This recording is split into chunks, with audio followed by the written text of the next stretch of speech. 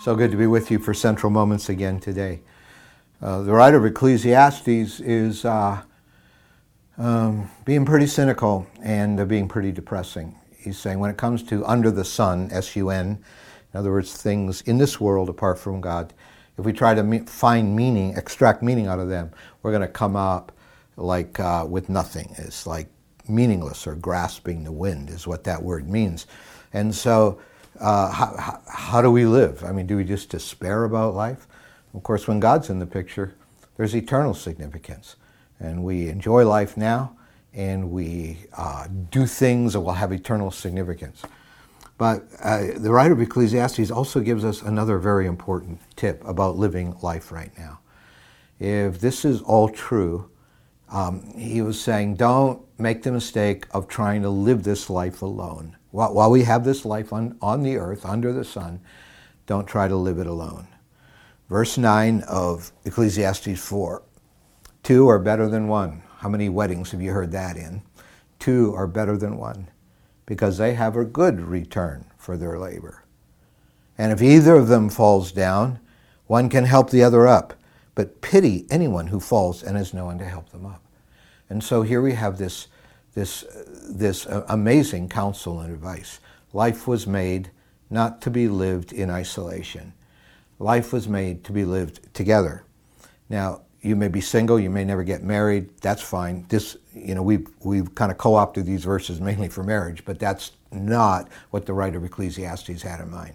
He was just saying, don't go this alone in life. 2 are better than one. Because first of all, they have a good return for their labor. We just read that. I mean, you're more productive. The synergy of, I love working in teams. I can accomplish a certain amount, but I'm limited in my skills. But wow, what can happen when I do it with others? And if either of them falls down, one can help the other up. So, but pity is the one who falls down and has no one to help them up. As a pastor, I've talked to people like this. They're going through major life crisis. I say, well, do you have any family support in your life? And they'll say, no, I'm kind of estranged from my family. Okay, do you have any friends? Like, do you have any friends in the church? Or are you part of a small group? No, I just come to services. I really don't have any friends. I've got nobody. And they've fallen down and there's nobody to help lift them up. And I, as a pastor, somewhat limited. I can't become their best friend. I can't walk with them every day.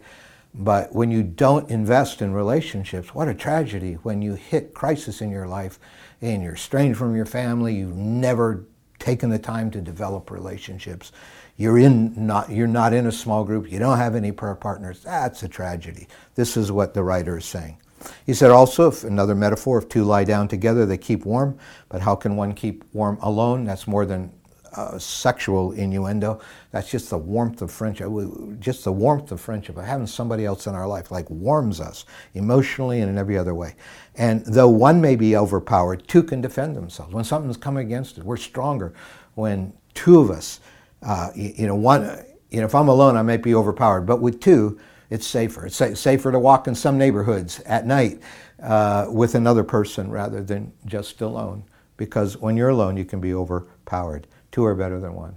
And then this famous final statement, and a cord of 3 strands is not quickly broken. Now, what the writer of Ecclesiastes is saying is kind of like typical Hebrew poetry, 2, if not 3. It means 2 are better than 1, and 3 is better than 2. That's his point, that let's not go this alone.